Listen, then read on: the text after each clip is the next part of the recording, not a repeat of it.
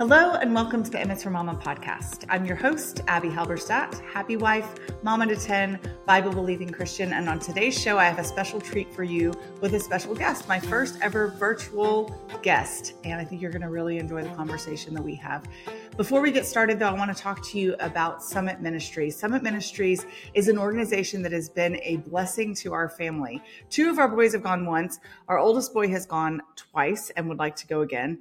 It is a Christian apologetics camp for young people. They have different programs for different age groups, but the one that Ezra, our oldest, and Simon, our second born, attended is for ages 16 to 22. It's a 2-week intensive in which they are able to get so much good theology, rich apologetics, and ways of viewing culture through a biblical, historically Christian lens. There's wonderful speakers. There's also lots of opportunities to enjoy themselves beyond the classroom, movie nights, laser tag, hiking, get-togethers. And my boys came home with friends that they group texted with and made connections that they really enjoyed. If you're interested in an environment where your teens are challenged, but also given opportunities to flourish, develop new friendships, and grow, check out Summit Ministries. I'll put the link in my show notes, and you can use the code MAMA24, that's M-A-M-A, and the numbers 24, for $200 off their registration fee using that link. All right, guys, I have such a huge treat for you today. Today on the podcast, I have my first ever virtual guest, and we were so excited that the technology lined up and we didn't have to do a bunch of tweaking because let me tell you, I am not a technology tweaker. But this is Alisa Childers. You have probably already heard of her, and for good reason. She has a wonderful book called Another Gospel, and she has released another. And then we're going to talk about her most recent book today, among other things. So welcome to the podcast, Alisa. Oh, Abby, it's so great to be with you. I loved getting to know you a little bit at the Wellness Collective event, and we just hit it right off. So I'm so glad to be here with you today and talk about this topic with your audience. Yeah, so as a little background to that, both Alisa and I were speaking at an event called the Wellness Collective in Pennsylvania. And at one point when she was on stage, I had listened to your podcast, I was familiar with your books, but I hadn't heard you speak live. And so at one point I leaned over to my husband and I said, is it weird that it's a little bit like watching myself on stage? Like just like personality and delivery were really similar. So Alisa didn't know me very well at that point, but I sidled up to her and said something like that. And she goes, I just told my husband the same thing. Yeah, we're like the same person. We're pretty much we're very similar. And I think, yeah, I agree. So tell us a little bit about yourself. Tell us a little bit about kind of your walk with the Lord, your background. You are primarily a writer and speaker and podcaster in the apologetics region of Christianity. Is that the way that you would put it, do you think? Yeah, that's kind of my community, is the apologetics community, the kind of snooty intellectuals. Although, you know, they're not that snooty, but some can be. But yeah, I never saw myself being in that space ever. So how did you land there, do you think? Well, it was really largely through my journey of faith. So my story is one that has, you know, the Lord keeps unfolding these endings for me that aren't really endings, but just lead me into different places that I never would have saw for myself. So grew up in a Christian home, had really great Christian parents who loved the Lord, really gave me the gospel, discipled me well. And I genuinely loved the Lord on my own, like for myself. It was not a blind faith. It was something I owned. I loved Jesus. I loved the Bible. In fact, I had read almost the whole Bible by the time I was 12. I just loved God's word. But I never really thought about it intellectually, like reasons why I believed those things were true. So I never really doubted what I believed. And I just lived it and did lots and lots of ministry all my life. And then I had a faith crisis as an adult.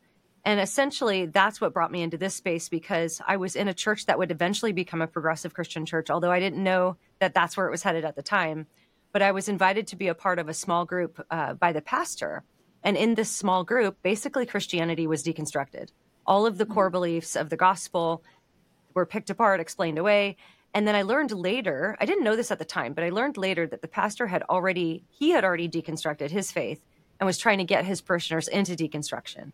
And so he was really good at it. So it brought me up to the edge of agnosticism. I mean, I knew Jesus and I loved Jesus, so my heart could not have been convinced that it wasn't real, but my head was convinced it wasn't real. So there was this really agonizing inner battle. So as I cried out to the Lord, and as the Lord led me to study, and I studied all apologetics, theology, church history, all these things, slowly that was rebuilt. And then when I came out on the other side of it, I really wanted to help other people who might be encountering progressive Christianity, because it's like really sneaky, because you think they call themselves Christians. They say their beliefs are Christians. They use a lot of Christian words, but it's actually a different religion. And that's what I realized when I came through it, is that this is a different religion, even though it has the same name.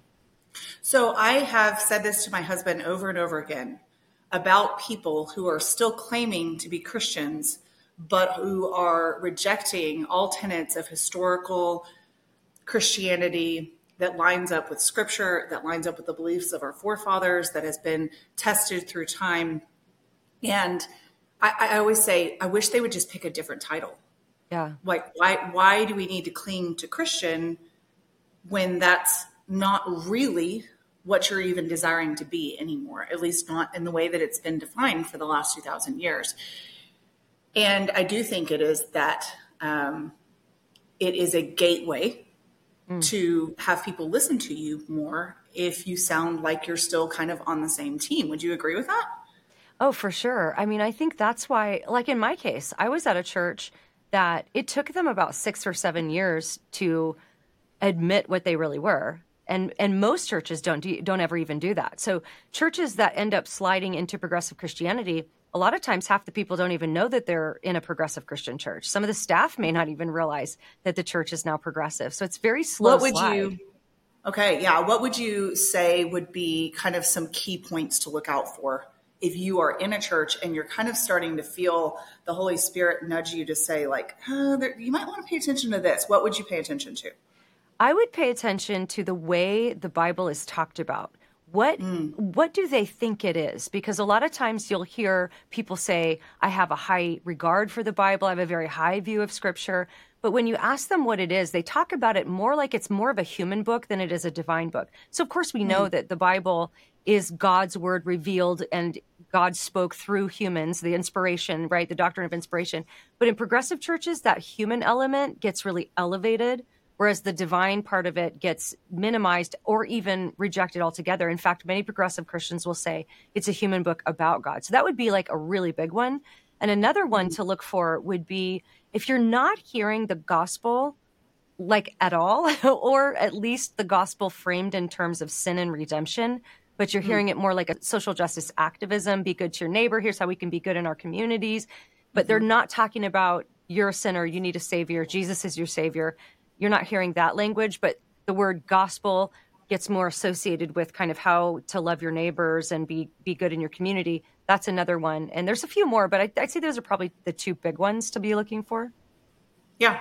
I think that those are both the ones that I see happening on social media as well, because we kind of have these almost little microcosms of church happening with followings of people like Jen Hatmaker or like Glennon Doyle, who are still claiming Christ, and they are basically leading a congregation of very devoted followers and people who also claim that they are followers of Jesus. And they say, therefore, I am a Christian. If I'm a follower of Jesus in any way, shape, or form, that's what makes me a Christian.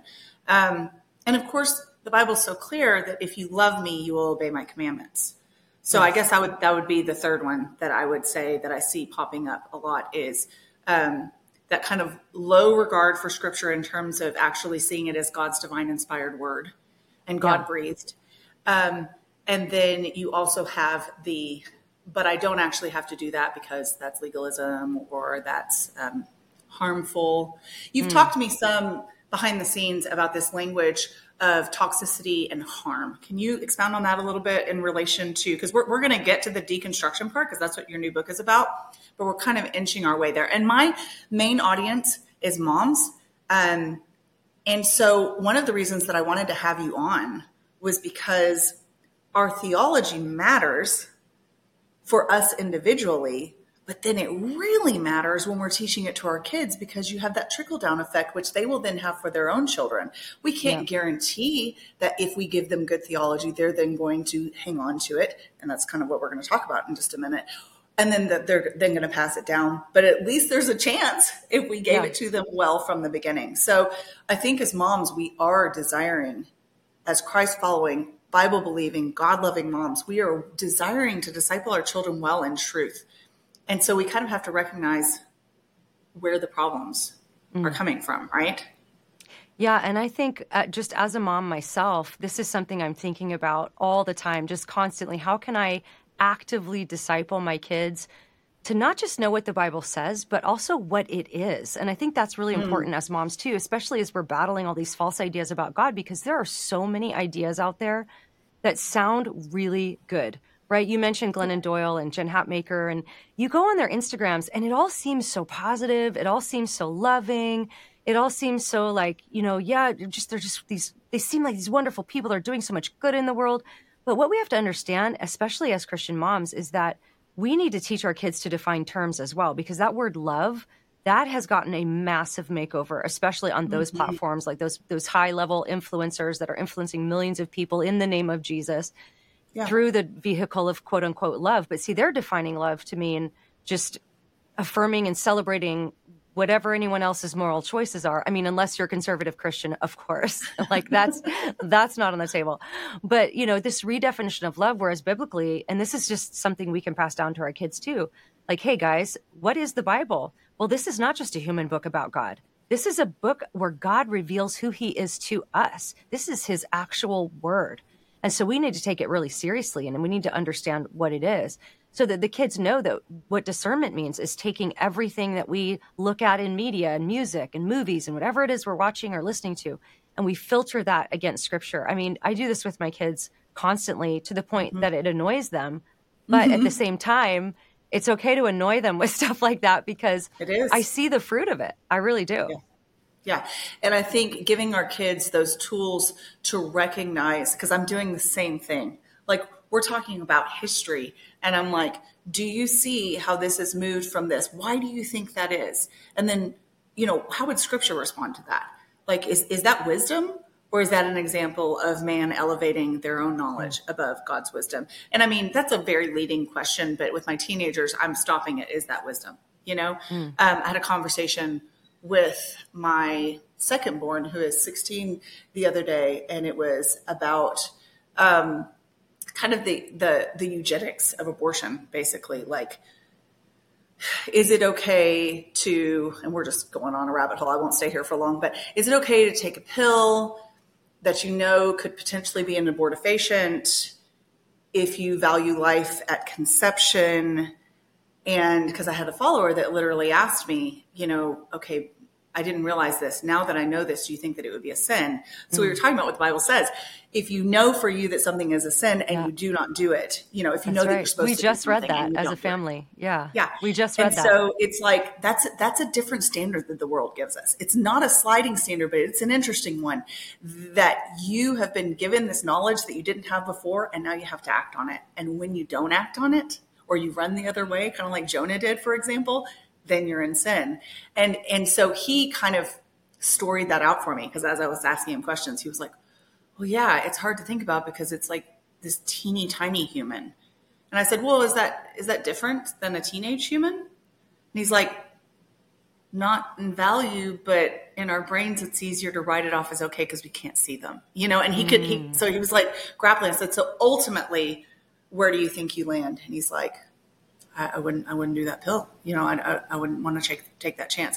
So yeah, there are these real life decisions where we're bringing our kids to the brink of and saying, what does scripture have to say about it? So I love that. We have been in a series on my podcast about a Christian response to church. And I wanted you to be the culmination of that series, your part 3. The first one was that we shouldn't be scoffers, because I see a lot of mockery of the church today. Are you seeing some of that as well? And can you talk to that a little bit? Oh my goodness. We are living in a time where there is so much scoffing and mockery, which of course the Bible predicts. We shouldn't be surprised by that. But just since we've been doing the promotion for this upcoming book, I knew we'd get a lot of pushback, of course, from the deconstruction community and all that. but I didn't know quite how it was going to look because I'm used to pushback from progressive Christians who are sort of related to deconstruction because every progressive Christian has deconstructed, but not every person who deconstructs ends up a progressive Christian. So that would be the relationship there.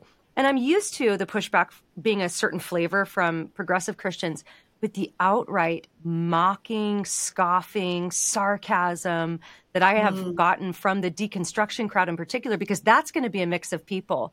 Deconstructionists are people who have left Christianity, but they might have ended up in progressive Christianity or New Age or secular humanism, or they may have landed in a lot of different places. But it's like what unifies them is there's so much mockery. It's unreal to me. Yeah, it's like, no, again, it's not a surprise because the Bible predicts that. But I think it is so important, especially for us as moms. I try so hard to do this for my kids. Like when someone comes on with a really mocking comment or something. Now my kids aren't on social media, so they don't see it unless I show it to them. But sometimes I'll do that. I'll show them, like, look at the comments.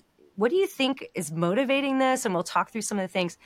But it's just unbelievable to me how there's so little rational interaction, but just utter like laughing emojis. Just, you might say a statement, it's just all laughing emojis, and there's no engagement with what you've actually said or stated or claimed. It's you are not exaggerating about that. Okay, so we're jumping into deconstruction. Let's talk about this a little bit. You said that deconstructors have walked away from Christianity, and yet the narrative that I'm seeing online would not agree with that. Right. So I'm thinking of a particular account. I actually shared this account with you the other week to get your feedback, who absolutely is claiming that not only is she still a Christian, she is a better Christian than she was before she deconstructed.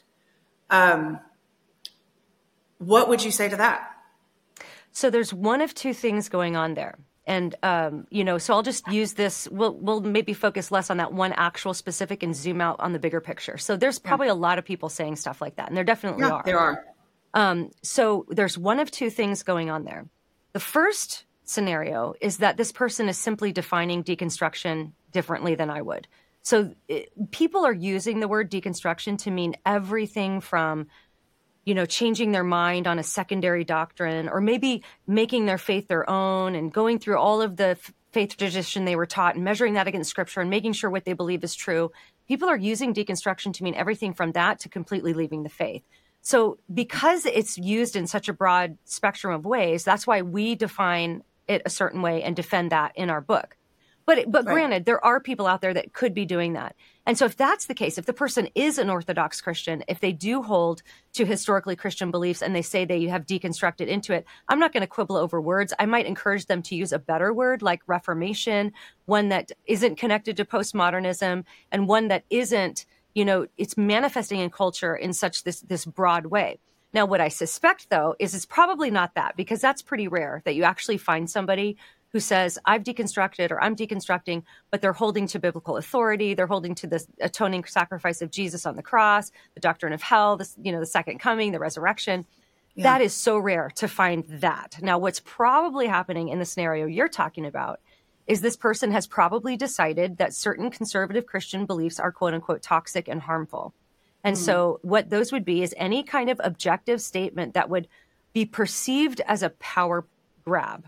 So any kind of statement that the church might make, like you're a sinful person, or you can't live openly a rebellious, sinful lifestyle and remain a member of the church. Hell is a real place that people are going to go. When we say things like that in this postmodern culture, those are perceived as power grabs. So people will say, well, that's toxic and harmful. That's an abusive doctrine because you're just trying to keep power over me, or you're just trying to prop up systems of oppression. And so what I would recommend doing in a scenario like that, where somebody's like, no, I'm a better Christian now, I would just ask them, first of all, to ask them what they mean by deconstruction. What does that word mean? But then also ask them, what does it mean to you to be a Christian? What is Christianity? What is the gospel?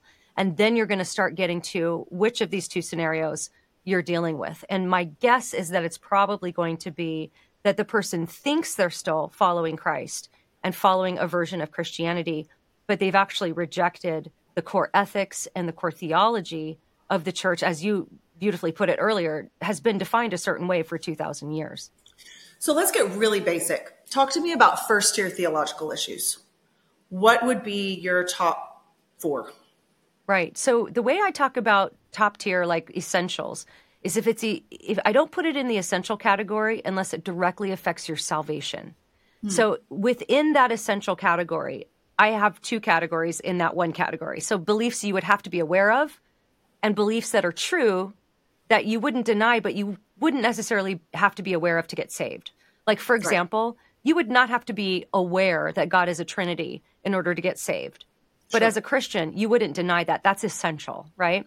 Yep. So in the category of what you would actually have to be aware of, I would say the maybe top 4, I don't want to get this wrong, so I might do 5 or 6, but would be that you're a sinner. You'd have to recognize that you need salvation, that you're a sinner, that Jesus is God and man, right? You don't have to be able to write a dissertation on, the hypostatic union or something, but you'd at least have to implicitly be aware that you're trusting in Christ, who is God and fully man.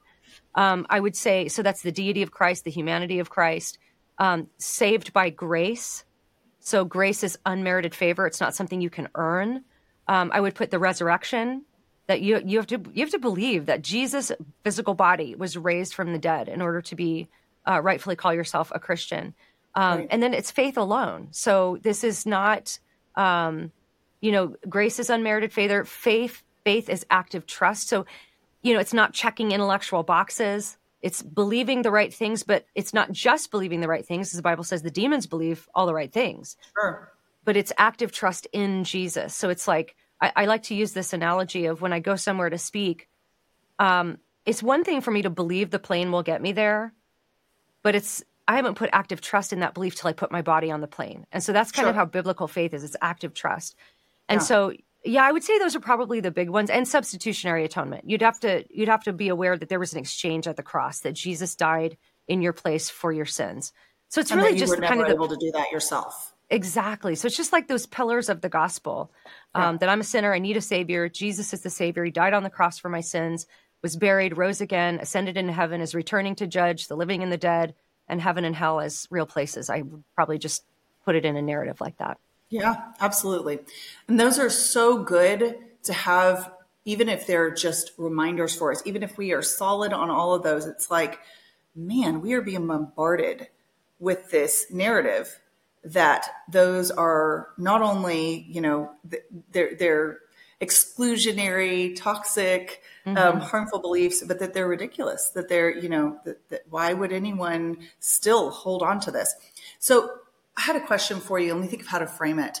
I feel like when a lot of people are talking about their deconstruction, they seem to be saying that they are forced into it by the hypocrisy of the evangelical church, by the, let's say, the misapplication of leadership. Like, it wasn't me, it's them. It's not me, it's you, kind of thing. Yeah. And so they're so grateful that they got to this point, because clearly this is where God was leading them. But the impetus was somebody doing something wrong within the church, or discovering that, a whole denomination has a corrupt core, or that kind of thing.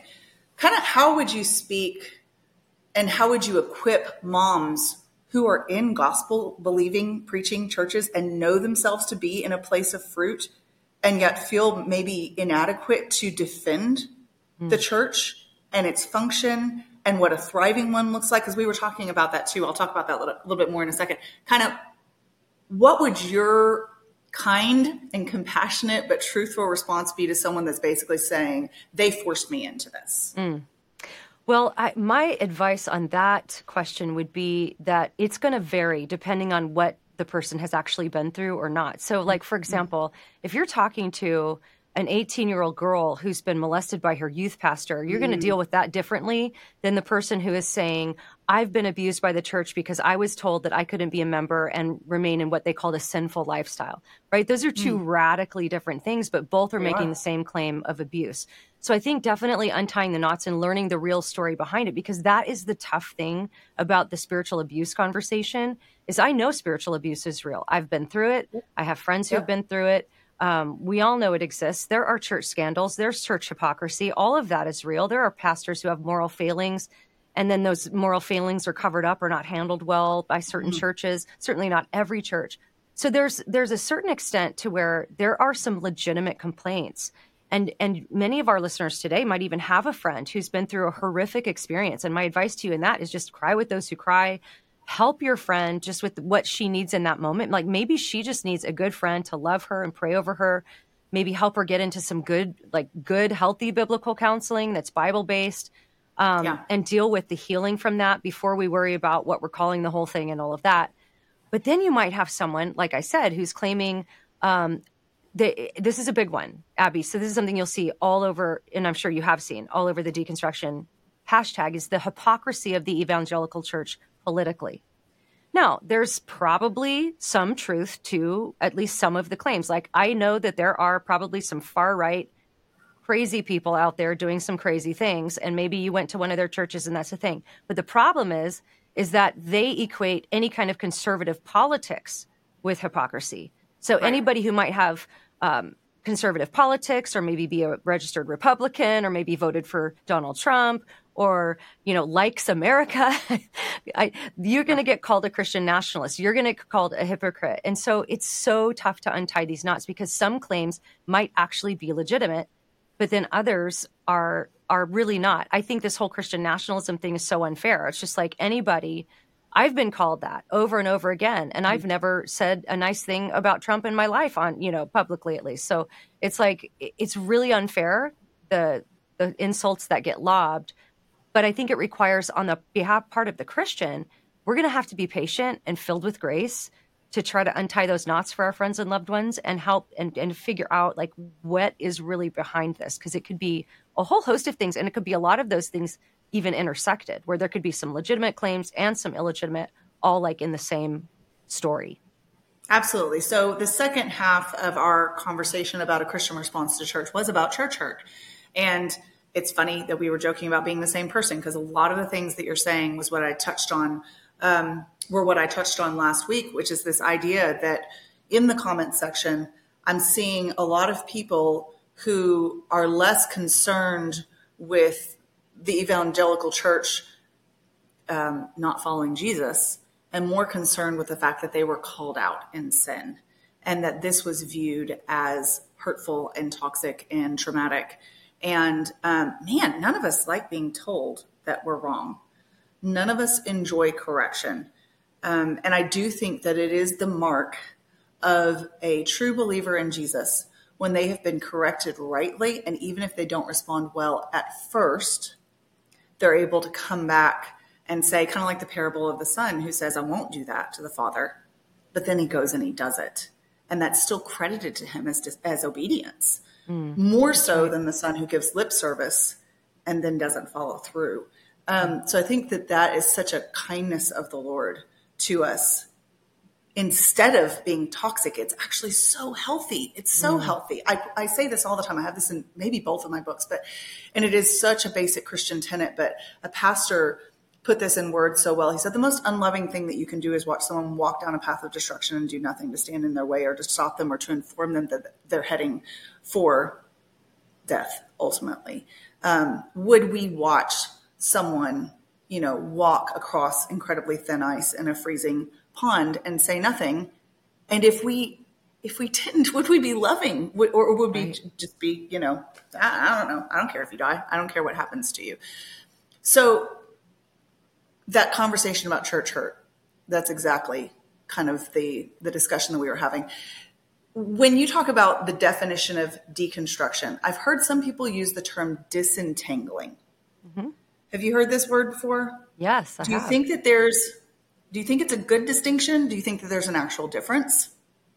Yeah, actually, I believe the person who coined that word in this context is Ginger Duggar-Vuolo, who came out of the Gothard teachings. And her book is wonderful, by the way, if any of your listeners want a great book about how to do it right, how to disentangle bad beliefs from good ones and hold fast to what is true. Her book is really wonderful. And I like that word. And I really love that Ginger said, I didn't deconstruct, even though the process that she went through was years long. It was agonizing. It was painful. It took so much effort and energy. And yet she's like, no, I didn't deconstruct. I disentangled bad teachings from good ones. And I really appreciate that she says that. I do think that's a good word. And honestly, I think that, if it's a case where somebody is using the word deconstruction, but what they really mean is what Ginger did, I would say that disentangle is a great word. The word we use in the book is reformation. We're just kind of going with the cry of the Reformation, semper reformanda, always be reforming. We should, all of us, every single one of us, every single day, be making sure that what we believe lines up with Scripture, that it lines up with what is true. And that anything in us that we believe that is false or wrong or untrue, we need to reform those beliefs every single day. In fact, this is what the Bible tells us to do. Test all things, hold fast to what is good, being like the Bereans that were testing what Paul was saying against the Scriptures and searching the Scriptures to see if what he was saying is true. These are things that we should all be doing. And the point that Tim and I in our book are making is like, why are we using a postmodern word to describe a biblical process? The Bible never says, get saved, read the Bible, get baptized, and then deconstruct. That is not a biblical command. Yeah. The command is to constantly be using discernment and making sure what we believe is true and lines up with reality. And so the point we make in the book is like, I'm not going to, knock somebody over the head if they're using deconstruction to describe a healthy process. But like, let's not do that. It's very confusing because how it's manifesting in broader culture is something completely different. And so the word we argue for is just the word reformation. But honestly, I don't care what you call it. Just, call it discernment, call it sanctification, call it disentangling. But it's something we should all be doing is to ask hard questions, engage with our doubts. But we want to try to resolve our doubts. And this is a difference also between like a biblical process and what we see in the deconstruction movement is that, I definitely think that Christians should not be afraid of doubt. We shouldn't push our doubts down or ignore them. We should engage with them. But doubt should ultimately be seen as something that you are hoping to resolve, right? You don't want to just stay in doubt for the rest of your life. And so I think it's James that talks about being tossed to and between two mindsets. That's right. And that's what that word translated into English as doubt there means, as being of two minds. Like you don't want to be tossed forever. You don't want to stay there. You want to engage it and seek truth and seek an answer.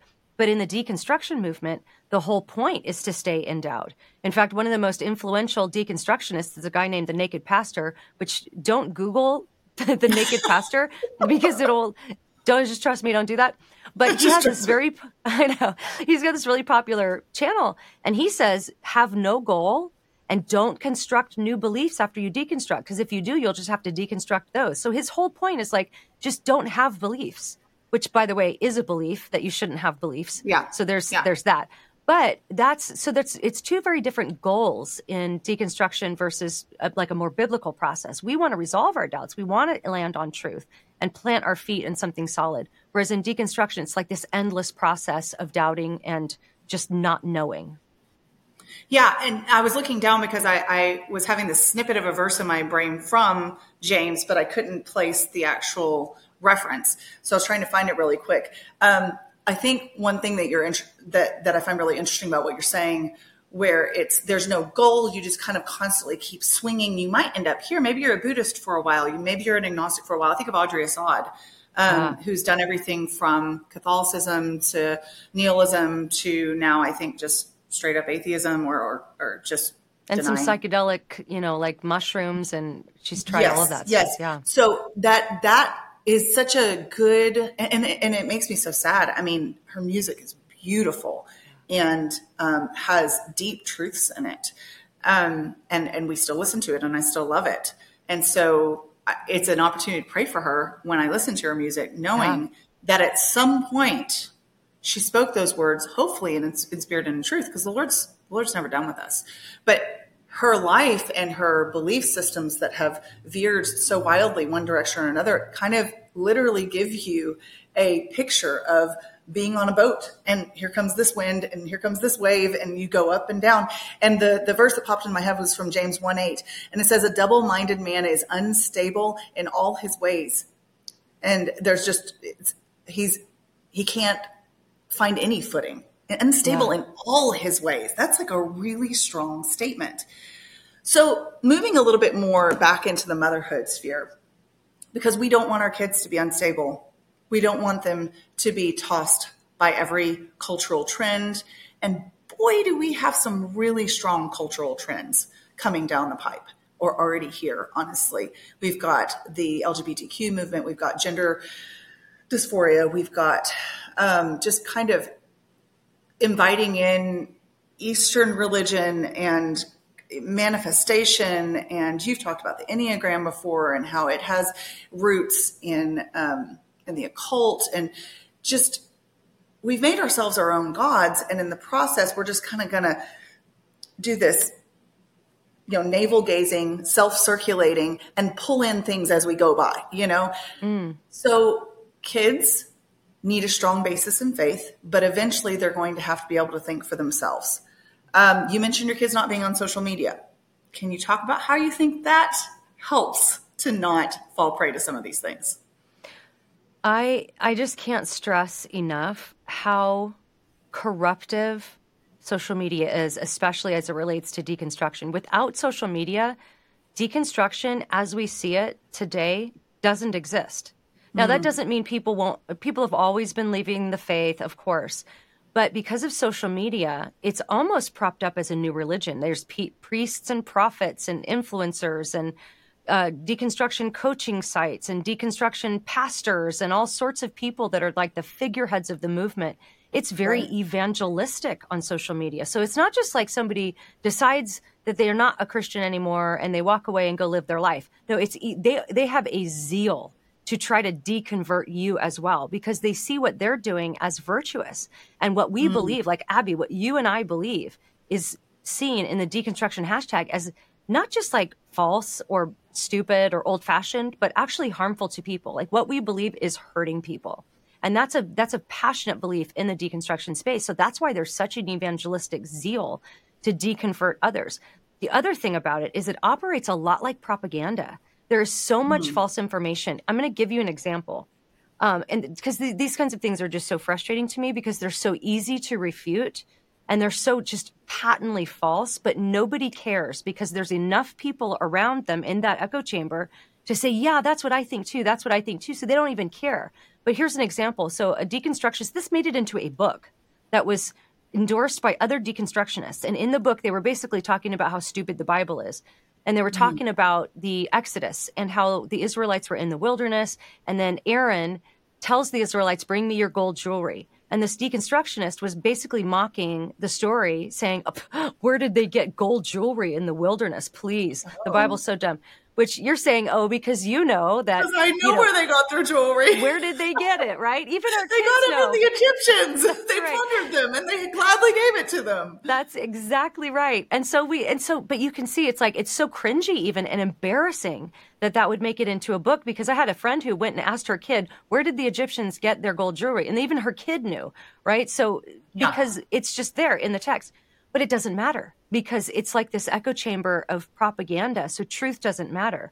And so I think with our kids, as it relates with social media, I've been thinking a lot about this. Like I know at some point my kids will probably have social media when they're adults. So is there going to be a point in time when there's a very controlled, heavily discipled sort of introduction to social media for them? I don't know what that will look like yet. But, I've asked those questions. And your oldest is how old, Alisa? She's 15.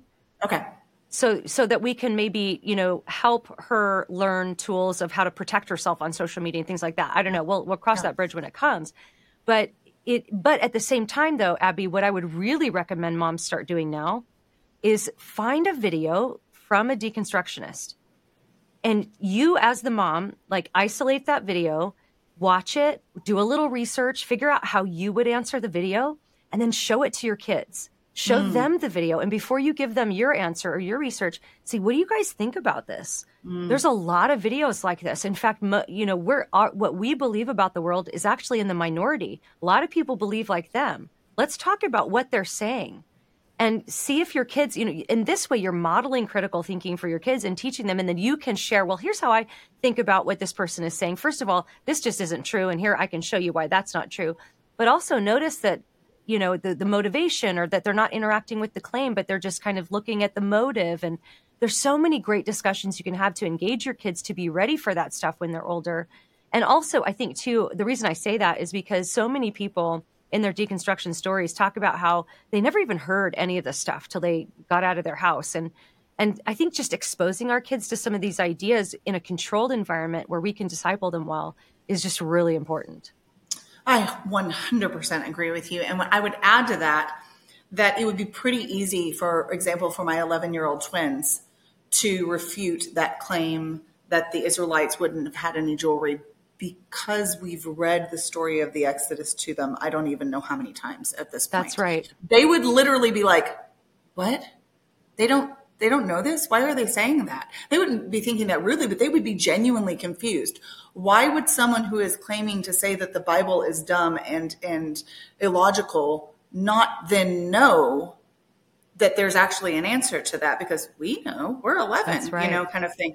So I think when we are consistent to ground our children in God's word, I saw a quote from someone, I can't remember who it was, the other day, and they said something to the effect of, we really do injustice to the efficacy of consistently and repetitively reading God's word. Mm. The Bible says that we are to engage with the washing of the water by the word. So it's almost like we think we have to have all of our study materials lined up, and we have this quiet time, and we have to have all of our intellectual ducks in a row, and we have to be really smart, and we have to have, 45 minutes and all of this stuff. And the Bible is literally telling us he's given us everything we need for life and godliness in his word, by his spirit, through his truth, in community with his people. People have gone before, learned from the Lord, are wise. And we're over here fretting about like the best way to do it. And it's like, read it often, Yes. Read it again, immerse yourself in it. The washing of the water by the word. It's such a cool, like, you can almost see just it washing away all of these false beliefs. But if we don't have that and we're not willing to engage in that, our children are unlikely to have that foundation. Agree? Oh, Abby, so good. In fact, this is kind of like, this is the sermon I'm preaching these days, is that you do not need a curriculum. You do not need some fancy thing. Now, we do use a curriculum for our homeschool Bible classes, but our devotions, what's that? I said do share, because people will ask. Yes, Foundation Worldview curriculum, phenomenal. Foundation Worldview. It's wonderful, wonderful, wonderful. But for our family devotional time, we read the Bible. That's what we do. We just read it. And I love it because it is amazing how, you can do all these fancy, cute curriculums and stuff, but you just read the word and your kids will start engaging with it. I would say more often than not, we'll just be reading through and one of my kids will go like, huh. And when they do that, we stop and we engage whatever that was. And you know what? If that's the end of it for the day, like, I don't want them to think if they ask a question, then it's going to add like 45 minutes to everything. Yeah. So if that's it, then we'll end and we'll just read 2 verses that day. And maybe it's a whole chapter the next day. But it always invokes questions. It always brings up conversations. And we also tell our kids, and I'm sure you do something like this as well, Abby, is we always say, like, growing up when I did, the big question was, what does this verse mean to you? Which is a terrible question when you approach the Bible, because it doesn't matter what it means to you. What matters is what it actually means. So we don't ask that question, but we always say, like, what did you learn about God in this? Because the Bible is not about you. The Bible is about God. This is God's self-revelation. So whether it's a story from the Gospels or whether it's one of Paul's epistles or if it's a historical story from the Old Testament, like, what did you learn about the nature and character of God in this passage that we read? And if it's something you already knew, what were you reminded of about God? So, and that's a great question, because then your kids know, like, as you read, okay, I'm going to have to come up with one that I say. And so I think that's a really good way to train your kids to read the Bible, not through the lens of self, but through the lens of learning who God is, because this is how he's revealed himself. Amen. And I feel like that in and of itself is an antidote to deconstructionism and progressive Christianity, air quotes, because you are making the focus on the creator rather than the created thing. And we see in Romans 1 where they start to worship things that are created rather than the creator. And the things that are created are sometimes ourselves. We are worshiping ourselves. We are elevating our own wisdom. Who has known the mind of the Lord? Who has been his counselor? Who has given to God that God should repay him for from him and to him and through him? All things to him be the glory forever and ever. Amen. Is like this thing that always goes through my brain when I think, I'm sorry, but this is not about you. Like, it's such a strong statement of, what do I have to give God? Well, I have my heart, I have my mind, I have my soul to give him. But other than that, like, all wisdom comes from him. We have something similar that we do. I think I'm going to steal your question. Like, what did you learn about God? That's great. We don't ask that exact question. But my husband, who leads our Bible reading in the morning, mostly, unless he's traveling, will ask them key questions. And he also loves to ask them picky questions because then they listen more closely. Like, what was the color of the stone on the Urim and the Thummim, kind of thing. And so they start like how many soldiers were there, and they're like 632,000, So, wow. And he'll even so it's not stuff that matters theologically, but it's stuff that they enjoy listening to as listening for as Easter eggs. And then we'll just memorize Proverbs together. We do other passages, but what I was thinking about way back when you were talking about scoffing and mockery, and you could show your kids these comments and say, like, what's a red flag here? Do you see any red flags? I think one of the things my kids might say, I don't want to put words in their mouth, but I think what some of the older ones, like 11 and up, might say would be, or if I said, can you think of a verse that applies to this? They would be like, a fool shows his anger at once, but a wise man is able to keep his counsel. Those comments are showing their anger at once. They're not thinking rationally.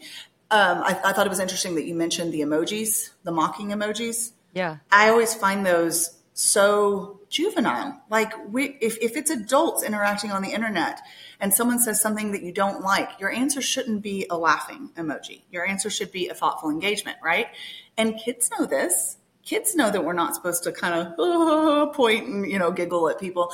And so when we're engaging with those proverbs, just those basic maxims of life, like, if you want to follow God's law, do this. You're not supposed to be angry all the time.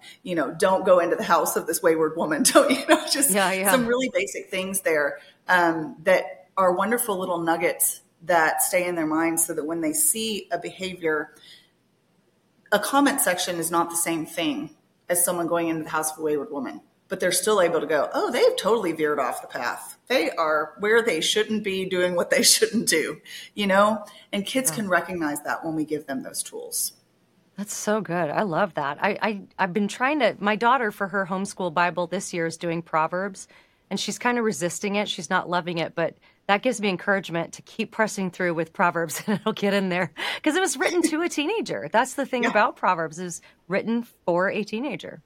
Yeah. And you see all of those, like I said, those maxims that speak to our emotions, that speak to our motivations, that speak to our kind of rash actions. And we do them as adults as well, but you definitely see those tendencies with teenagers. Alisa, this has been such a good conversation. Thank you so much for coming on here and chatting about this. Tell me the full name of your book, where your readers, my readers and all of our readers can find it, where they can find you. You are just such an encouragement to me as a calm, logical, but kind voice on the internet, on podcasts, and books. And I'm so grateful for you. So tell my readers where to find you. Oh, thank you for that, Abby. And I'm also just so thankful for everything you're doing. And you're going to be coming on my podcast this season too. So I'm excited about that.